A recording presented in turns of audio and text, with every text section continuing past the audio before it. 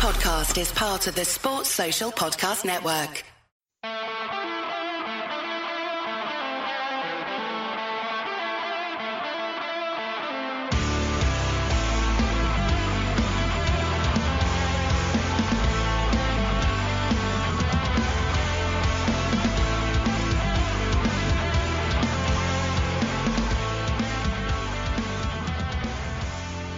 What's good, boys and girls? Two-Footed Podcast on Tuesday, the 30th of August, brought to you by EPLindex.com and our presenting sponsor, Liberty Shield. Liberty Shield is a VPN provider. A virtual privacy network allows you to go online, change your location, access things you're geo-blocked from, while also keeping your data safe. So UK expats wanting to watch Match of the Day on BBC iPlayer, a Liberty Shield VPN is what you need. Go to libertyshield.com right now and check out the hardware and software packages. The hardware package is a router which you plug into your normal broadband router and connect devices to it that you want to change the IP address on. Software package is instantly downloadable to your device. Again, libertyshield.com, and use the code EPL25, that's EPL25, to get 25% off at checkout. We're also brought to you by Home of Hopcroft, a giftware and homeware company located in Scotland, but shipping worldwide. Check out homeofhopcroft.co.uk. And lastly, do check out the EPL Index and Anfield Index shops, which you'll find on Etsy. Use the codes EPL10 or RED10 for 10% off your football merchandising needs. Do remember to check out A Tad Predictable, hosted by Tadiwa, podcast coming soon, and on this feed. And the EPL Roundtable, which you can find on its own feed. Search EPL Roundtable on your podcast provider and listen to the show hosted by Kevin DeVries. Right, folks, it is a Tuesday. There are, including today, 3 days left in the transfer window. There are teams beginning to scramble. There are fan bases getting more and more vocal. And there are clubs who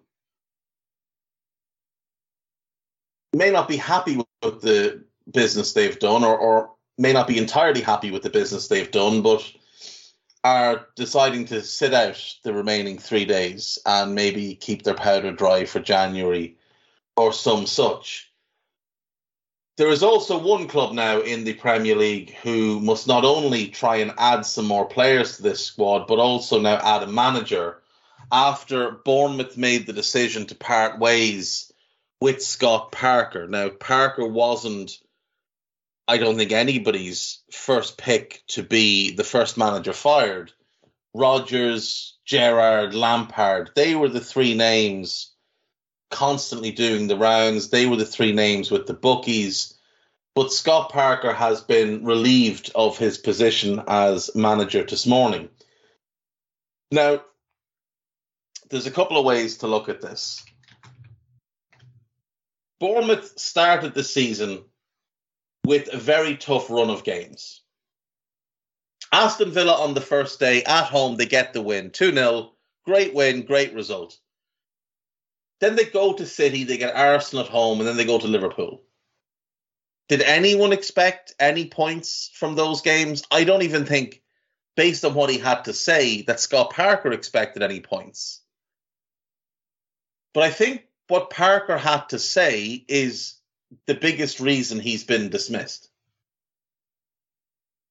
I think Scott Parker's decision to come out after multiple games and say that the squad wasn't good enough, the recruitment wasn't good enough, that they'd probably get hammered again a couple more times this year, that they didn't really expect to take anything from those games.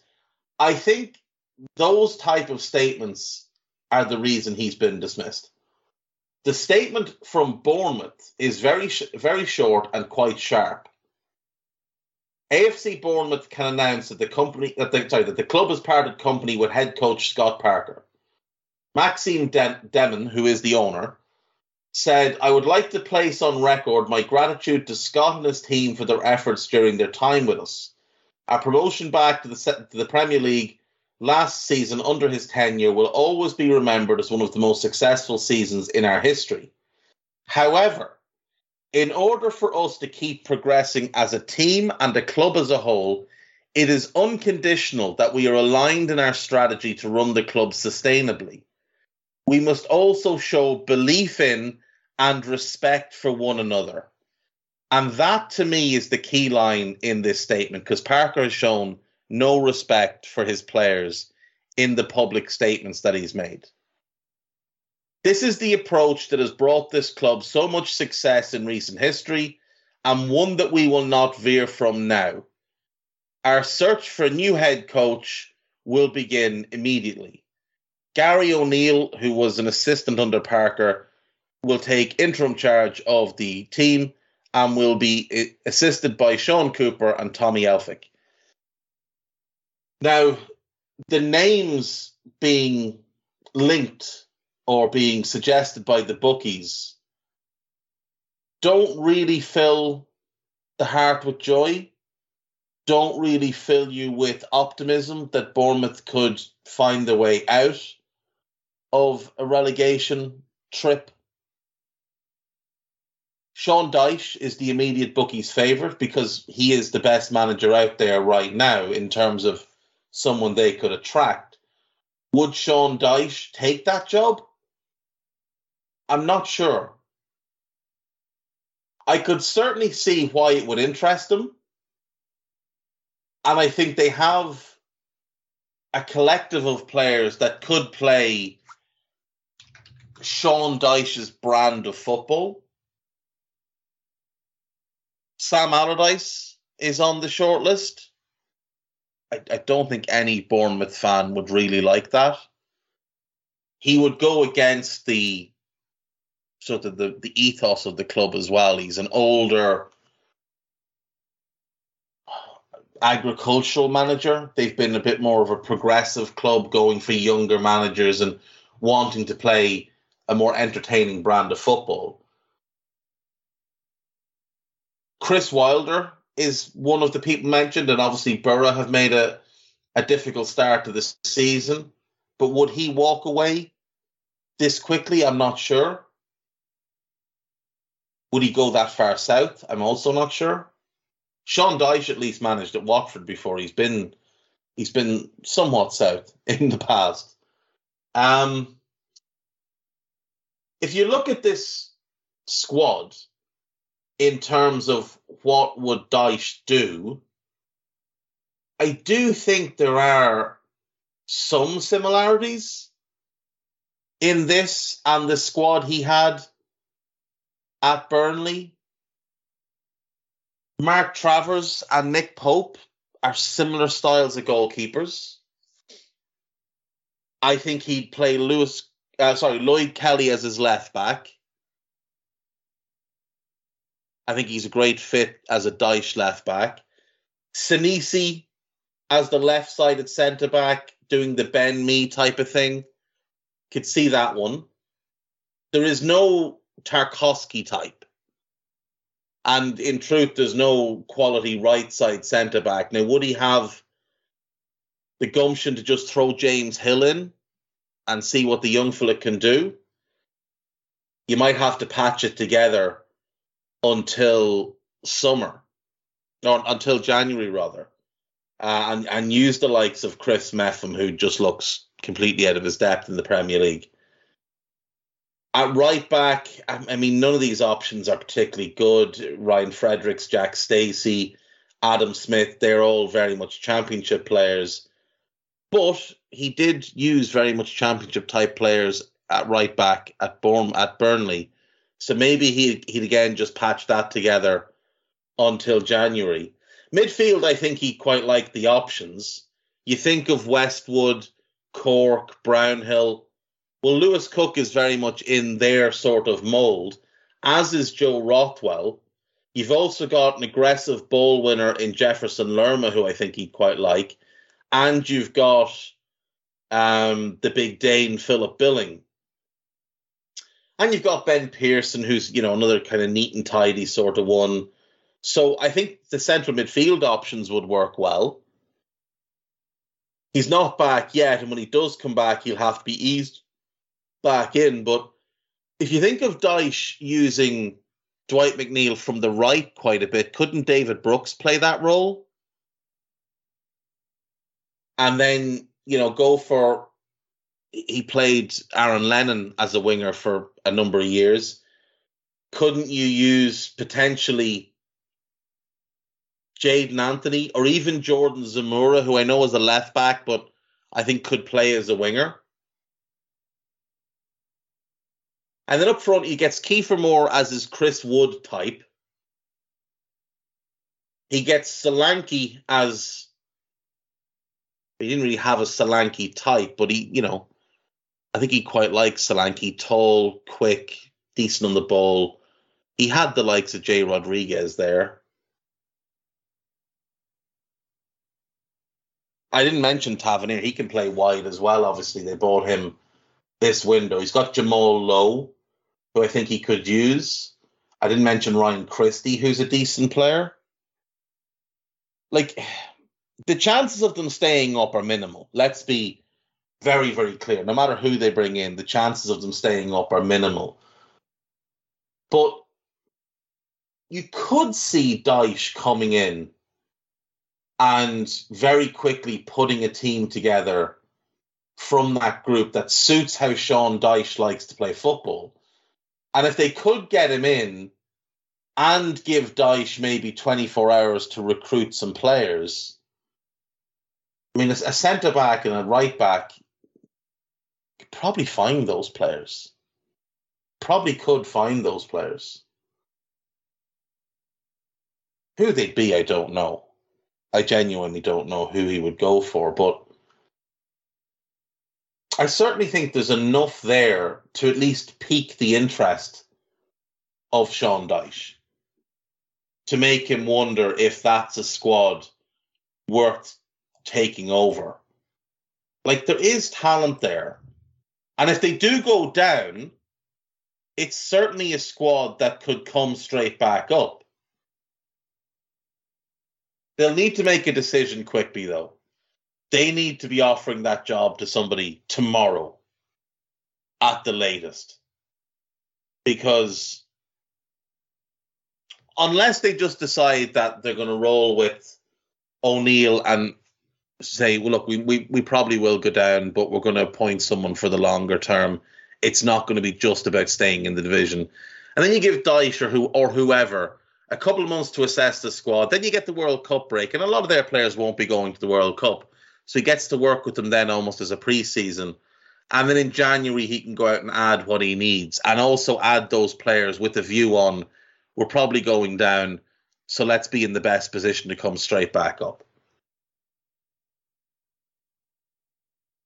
Funnily enough, Dundee United, also hammered 9-0 at the weekend by Celtic, have sacked Jack Ross.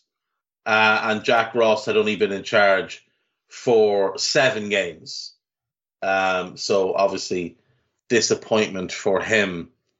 He'd done okay at different spots. He did well with St Mirren. He did okay with Sunderland as well. I thought he was a little bit harshly treated there. He was Hibernian manager, left in December, took over Dundee United at the end of June, 20th of June, and lasted till the 30th of August. 1 win, 1 draw, and 5 defeats. I'm sure he'll get another job. He is better than what he's shown there. Jack Ross is a decent manager, I think, anyway. The one thing about him is his brand of football isn't great. So if the results aren't going in his favour, he doesn't really have a whole lot of rope with the fan base. And when fan bases start to turn, it's an easy thing for an owner to do, to just get rid of a manager. Right, let's do winners and losers from the weekend. The first winner I'm putting down as Arsenal. The biggest thing here is showing fight and determination when they went 1-0 down. Arsenal last season struggled desperately whenever they went behind in games. And this was really promising from an Arsenal point of view. Odegaard, recently appointed as the captain, leading the way, being the one to get Arsenal back into the game. I think that in itself is a win. I know it's only Fulham, but Fulham have started the season well. So, they're the only team with a 100% record in the Premier League. They're 2 points clear at the top. Not that it means anything after 4 games, but they have started the season well. They managed to come from behind and get a win. It was a little bit questionable whether that goal should have stood, but it did stand. They got the win, and therefore they are a winner from this weekend. I would say next on my list of winners would be Chelsea. Because when you go down to 10 men and have to play for over an hour with 10 men, to go on and win a game that was 0-0 when that red card happened, I just think is a pretty big achievement in this division where there aren't very many teams that are just a pushover. And Leicester City have a lot of talent in their ranks. You look at that Leicester team, now forget Danny Ward because he is what he is, but Castagne, Justin, Tielemans, Dewsbury Hall, Barnes, Vardy, Iheanacho coming off the bench and Didi coming off the bench. There's a lot of talent there. That's not a bad team. It's just badly managed. And I think Chelsea showed a lot of fight, a lot of determination. I think Tuchel adapted well tactically to what was going on. I don't think you have to put Liverpool as the third one because they won 9-0. It's a Premier League record equaling scoreline. Only the 4th time in history that's happened. United, Ipswich. Leicester over Southampton. United over Southampton. So it's only ever happened 4 times. And Liverpool didn't look like it was a struggle for them. Like, this wasn't a thing where it flattered them. This was quite a comfortable 9-0 win, which is a bit of a mad thing to say. Of course, any 9-0 win is... I'm not even going to try and correct myself. You know what I mean. If you don't know what I mean, that's not my fault. Well, it is, but I'm not going to bother apologising for it. Anyway, let's move on. Losers from the weekend. Bournemouth have to be the first one. You get tonked 9-0. Your manager gets the boot. You're absolutely in the loser category. There's no need to pile on, though. We'll just leave them there. I think Everton have to go in here because for them, without a win thus far this season, to go ahead in the 24th minute and manage to hold that lead for an entire hour and then succumb late on to a Vitali Janelt equaliser, I just think is a bit of a hammer blow for Everton. And when we take a look at Everton's upcoming fixtures, away to Leeds, at home to Liverpool, away to Arsenal, at home to West Ham, you're wondering where points are coming from for this team. I think it's going to be a very long season for Everton. You also factor in they're managed by Frank Lampard, so they're losers every week. That's the case. So, I don't make these rules. That's just how the rules are. And the last one I would go with, I think, has to be Aston Villa. Because, again, you're 4 games into a season. You've started really badly. It's not like you've played the creme de la creme yet. You've got 1 win. It was over Frank Lampard's Everton. But you've got 3 defeats. And you're making it look quite easy to beat you because West Ham didn't play well. This wasn't West Ham at their best by any stretch. And yet they turned up and left with the win without ever really having anything to worry about. You went 1-up against Palace last week and then they swept you aside. You got beaten very comfortably by Bournemouth on the opening day of the season. Villa don't look like a good football team. They don't look like a well-coached football team. They don't look like a coached football team. They look like a group of friends who maybe went to university together and meet up once a week or once a month even to play football against a different group of friends from that same university. And there's been no coaching and no discussion. They just turn up and play. And it's kind of what Villa look like right now. So for that reason, they have to go in as a loser. So winners this week, I'm going Arsenal, I'm going Chelsea, and I'm going Liverpool. Losers this week, we're going Bournemouth, we're going Everton, and we've got to go Aston Villa. It just has to be so. It has to be so. Leicester probably deserve to be included here as well, because they had the advantage of playing against 10 men for over 60 minutes and managed to lose the game. And they're bottom of the league, and they've only got 1 point. And their manager isn't very good either, and looks like he might well be next out the door. So I'm actually going to include them as well. So we're getting 4 losers this week. On the topic of Leicester's manager, Brendan Rodgers now, I think, evens to be next manager sacked. I've seen some Aston Villa fans suggest that he should be high on their list of potential replacements.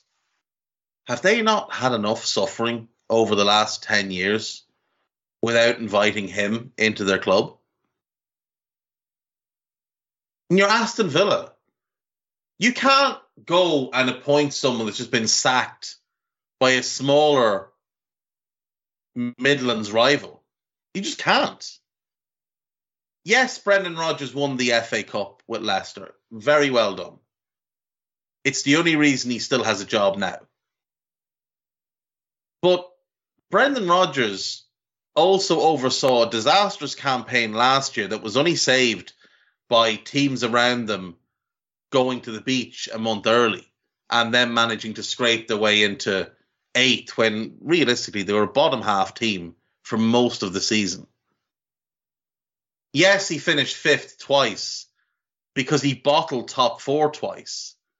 Let us go back to the pandemic when football stopped and Leicester, according to 538 in the supercomputer, had a 97% chance of finishing 3rd, let alone top 4. It was 99.1 or something to finish top 4.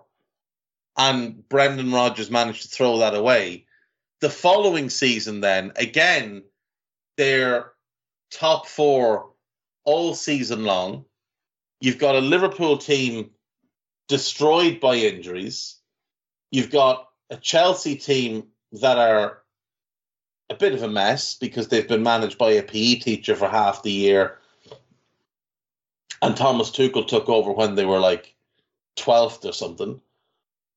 You've got a Spurs team that are a mess. You've got an Arsenal team that are a mess. Top 4 is being gifted to you. Gifted to you.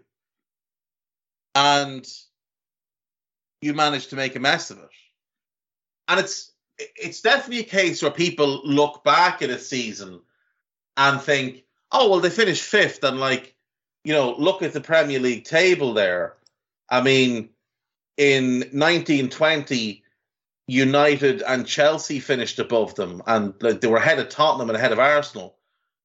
Fair, except that United were managed by Ollie and were a mess, and Chelsea were managed by Frank Lampard, who is an awful manager.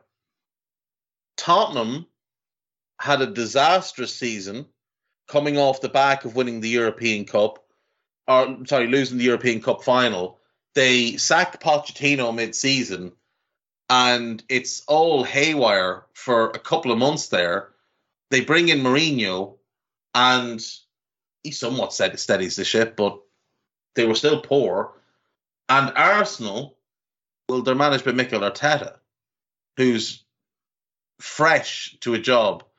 He'd taken over the previous season. Obviously, they won the FA Cup this season, but this wasn't a good Arsenal team at all. So if you look at each individual team and what they were at the time, Leicester should have gotten top 4. The same thing the following season. Again, Chelsea are a mess. Lampard gets sacked in the January. Liverpool have injuries everywhere. Tottenham sacked Mourinho mid-season. Arsenal still don't know what they're doing. And if you remember correctly as well, Arsenal ended that season with 5 wins in a row, which is the only reason they actually finished not just in 8th, but in the top half. Because at one point it looked like they could finish below that. So when you look back in hindsight and you just look at the names of the teams and what your expectations for those clubs are, yeah, then 5th twice is very impressive. When you remember the reality of what it was, not so much. Not so much at all. I mean, Leicester not getting top 4 in both of those seasons was more difficult than them actually getting top 4 in the run-ins. Like, think of this. They were 1st of January, 21 games into the season. They're 2nd in the league. In the last 17 games that season, they won 4. They lost to Southampton, a team they'd beaten 9-0. They lost to Burnley. They lost to Norwich. They lost to a bad Everton. They lost to Bournemouth, who got relegated. It wasn't like they just lost to top teams. They lost to bad teams as well. They drew with Watford. Like, they dropped points against everybody. They bottled that. There's no other way to look at it. They bottled that top 4 finish. And the same thing then the following season. They're in 3rd with 2 games left. And they managed to throw it away. All they needed to do was go and draw with Chelsea. It wasn't a particularly good Chelsea team, and it was a Chelsea team that I know won the European Cup, but it was a Chelsea team that were resting players. So, lost to a bad Newcastle, drew with Southampton, drew with Burnley. When it came down to it, they bottled it. And that was on him. And people say, well, last season did a lot of injuries. So they have a lot of injuries, in part because he keeps overplaying players, rushing them back when they're not ready to go. And he's also removed a lot of key backroom and front office staff that weren't yes men. There's been a lot of changes on the medical staff, on the sports science staff. He's changed the entire coaching staff at the club. He's changed massive portions of the recruitment staff, all to have yes men. Because that's what he does. He did it at Liverpool as well. He did it at Celtic. Aston Villa should stay as far clear of Brendan Rodgers as they possibly can. Right, we will take a break. And when we come back, we'll go through the news and the gossip. And I'm going to make predictions for each club before the end of the transfer window. How many players in before the end of the transfer window? So I'll see you in a sec.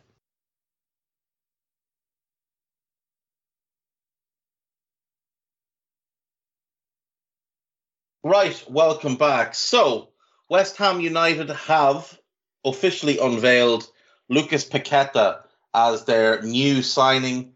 A club record fee, 46 million plus add-ons from Olympique Lyon. This is a great signing. An absolutely tremendous signing for West Ham. Paqueta is an outstanding player, and to get him and Scamacca in one window is probably the most exciting thing that's happened to West Ham since they won the World Cup. This is great business. I don't know that he'll be there all that long, because I think if he plays at his best level, he will find, or they will find, the top clubs come knocking on their door. But their aim is to become one of said top clubs, and he has signed a long-term deal, so they'll be under no immediate pressure to sell if he explodes. And I think they, like Newcastle, have done exceptionally well to sign a Brazilian international player from Lyon with no real competition, bizarrely. I don't understand how there's no competition for these players, but congrats to West Ham, and their fans should be very excited. Callum Hudson-Odoi is joining Bayer Leverkusen on loan. We've known that, and I'm excited for that one. I think he'll do really, really well there, and I think that's a very exciting group of players that Gerard Sione has to work with now. The likes of him, Diaby, Adli, Klozek, they're four really exciting kind of wide forward winger options. He's also got Paulinho he can use in those areas. Patrick Schick, obviously the striker. They'll get Florian Wirtz back as their number 10. They've got Ezekiel Palacios and Amiri and Demir Bay and a bunch of other players that are all very exciting in midfield. And then they've got, I think, potentially a great young defence if they just commit to it. If they would just leave Jonathan Tah out of the team, I think they could be exceptionally strong at the back as well. So Leverkusen are going to be fun to watch this year, so make sure if you get a chance that you check them out. Manchester United are set to sign Martin Dubravka from Newcastle. That will really get fans in the stands excited. They are also going to complete the deal for Anthony, the biggest overpay of the summer by a considerable margin. Very talented player, but I mean, he has proven nothing and produced very little in his 2 years at Ajax to suggest he warrants that type of fee. I feel like even if he maximizes his talent, I still think that's going to look like a big overpay. Because when you see Rafinha going to Barcelona for 55 million, who's a significantly better player than him, you just can't look at this as any other way as it's a big overpay. And they've overpaid massively for him. They overpaid massively for Martinez.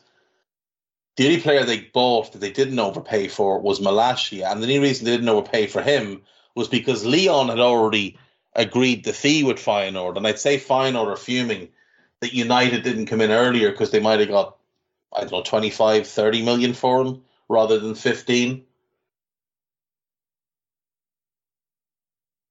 The gift that keeps on giving is Manchester United recruitment.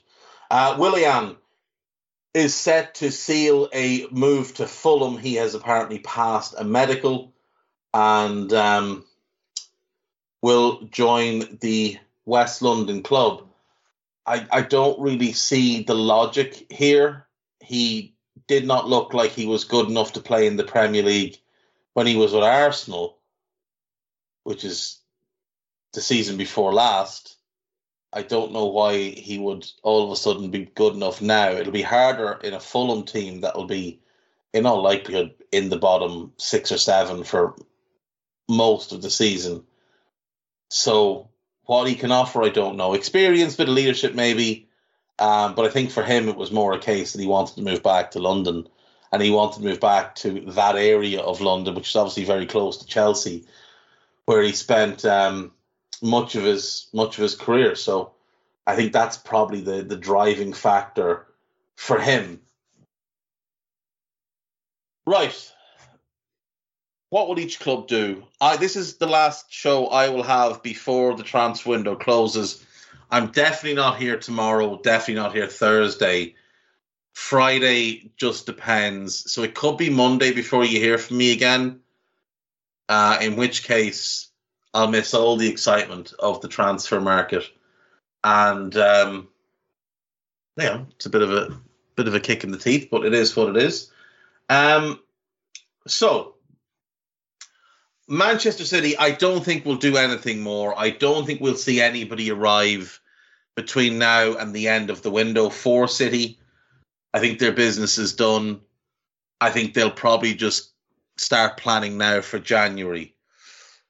Manchester United, I think once they get Anthony and Dubravka across the line, I think that's them done as well. I think they've obviously overpaid for players. I think they've probably overspent from what they had planned. But United fans cannot complain now. It'll be 200 million spent in this window.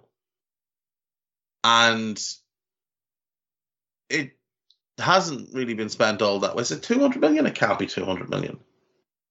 Yeah, Casemiro, Martinez, Anthony, Malacia, Dubravka. It'll be about 200 million spent. And they can't really complain that money hasn't been spent. I think Dubravka and Anthony will see them done for this window anyway. I have no logical reason for thinking this. I don't know why I'm doing this off the 2021 league table. It's just what I have in front of me. I must change that. Hang on.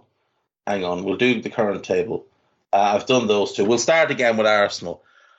David Ornstein has said today that Mohamed El-Neni suffered a significant injury versus Fulham and is expected to miss a considerable spell. Thomas Partey also has a muscle problem, so they may look to recruit a midfielder.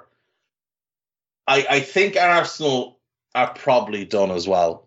I don't think they'll get a midfielder, and if they do, it might be a loan. It might just be a loan. That's my guess, is that they won't do anything. I think Brighton will bring in one more.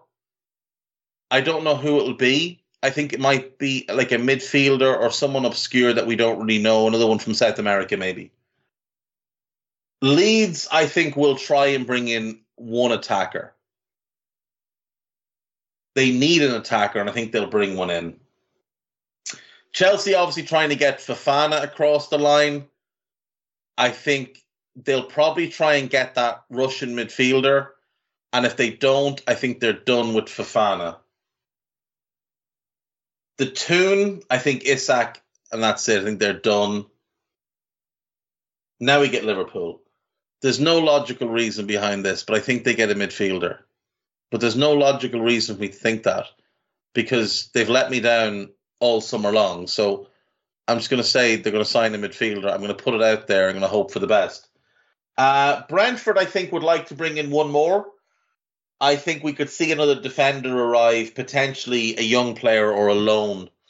Fulham, I actually expect a couple, because they're that type of club that will do, some kind of mad stuff on deadline day. So maybe two in for Fulham. Crystal Palace, I think one more to come. I think there'll be a midfielder. It wouldn't surprise me if it's Conor Gallagher. Southampton, I think, will try and bring in a forward. Watch Ben Brereton's name potentially come up for them. Nottingham Forest, after Renan Lodi's done, if they get Willy Bolly, I think they're done at that point. Aston Villa, I think, will panic and bring in somebody. I just have no clue who it will be. West Ham, I still think have one more move to make after Paqueta. So just keep an eye on them for one more player. Depending on what Bournemouth do manager-wise, there might be as many as two players coming in.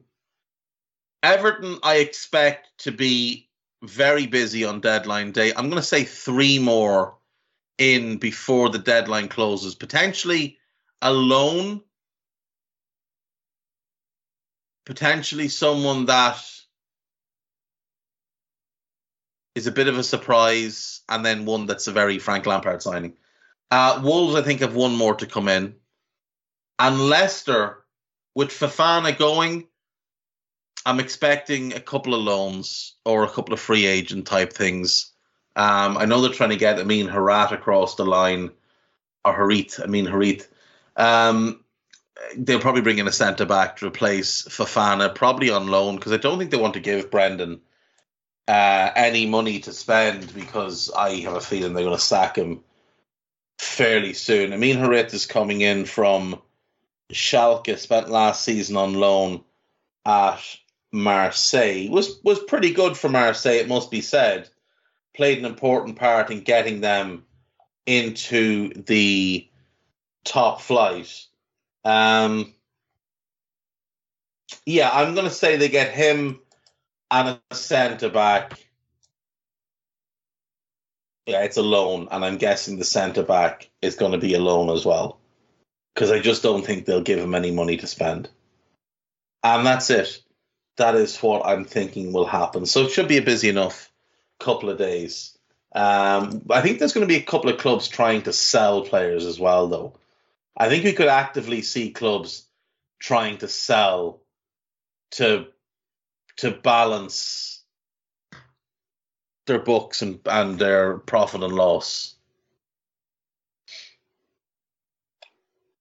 What have we got gossip-wise? Fabian Ruiz will travel to Paris to complete his move to PSG. Carlos Soler is also expected to join PSG, fee between 15 and 17 million euro. Arsenal are exploring the opportunity to sign Antoine Griezmann. Don't believe that. George Mendes has now offered Napoli the chance to sign Cristiano Ronaldo on a free loan, and the proposal does not involve United signing Victor Osimhen. I don't think George Mendes has the ability to offer such things. Tottenham have confirmed that they have made Christian Romero's deal permanent. 5-year contract, great signing. Sevilla are hoping to reach an agreement with Adnan Januzaj. Thomas Meunier has become a priority target for Barcelona. The Dortmund have already said he's not leaving.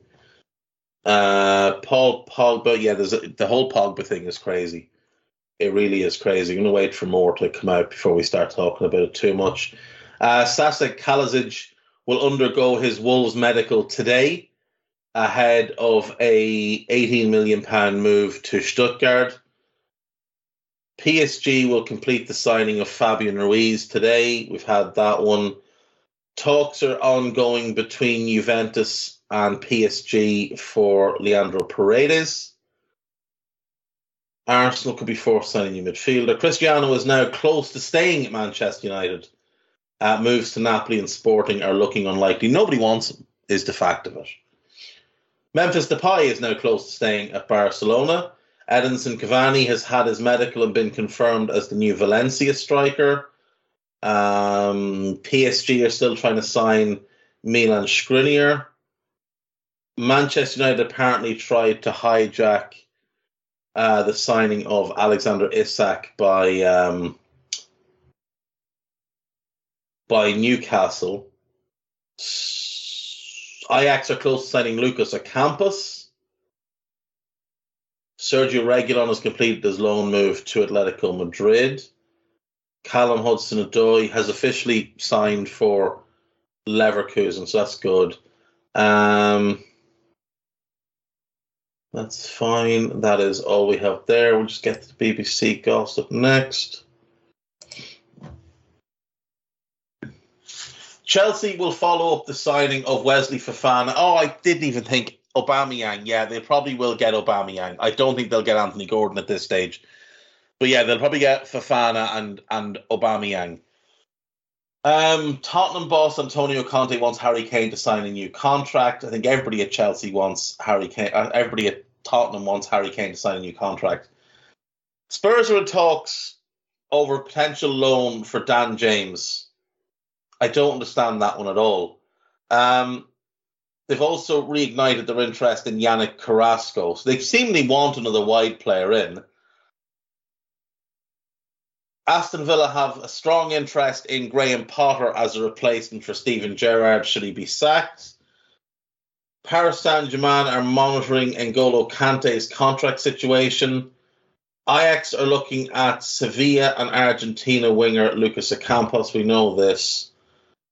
Southampton have a bid of 21 million for Cody Gakpo. That's way undervalued. They were never going to get that accepted.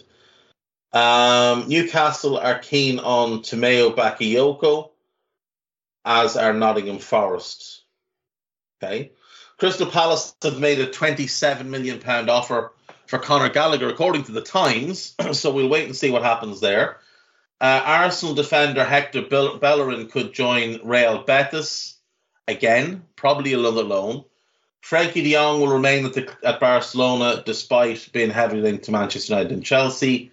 He was in England, I think, yesterday, but apparently it was for Donny van de Beek's wedding. Now, someone on Sky said it wasn't, but I genuinely don't know. There was a lot of reports that it was. Aston Villa and Wolves are both interested in signing Craig Dawson.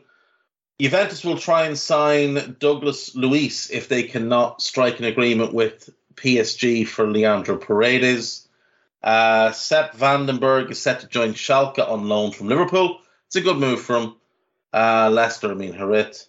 And Fulham have agreed a deal to sign Levon Kurzawa. They're also trying to sign Justin Kluivert. And Ajax were also mentioned for Kluivert, which is obviously where he started off. That's it for today, folks. That is the gossip. That is the news. I will see you maybe Friday, but in all likelihood, probably Monday. I'll try and be here for Friday. It just depends on things. If not, I'll definitely be here Monday. So take care of yourselves. Have a good week. And just keep your fingers crossed for your team and for me. Talk to you soon. Bye-bye.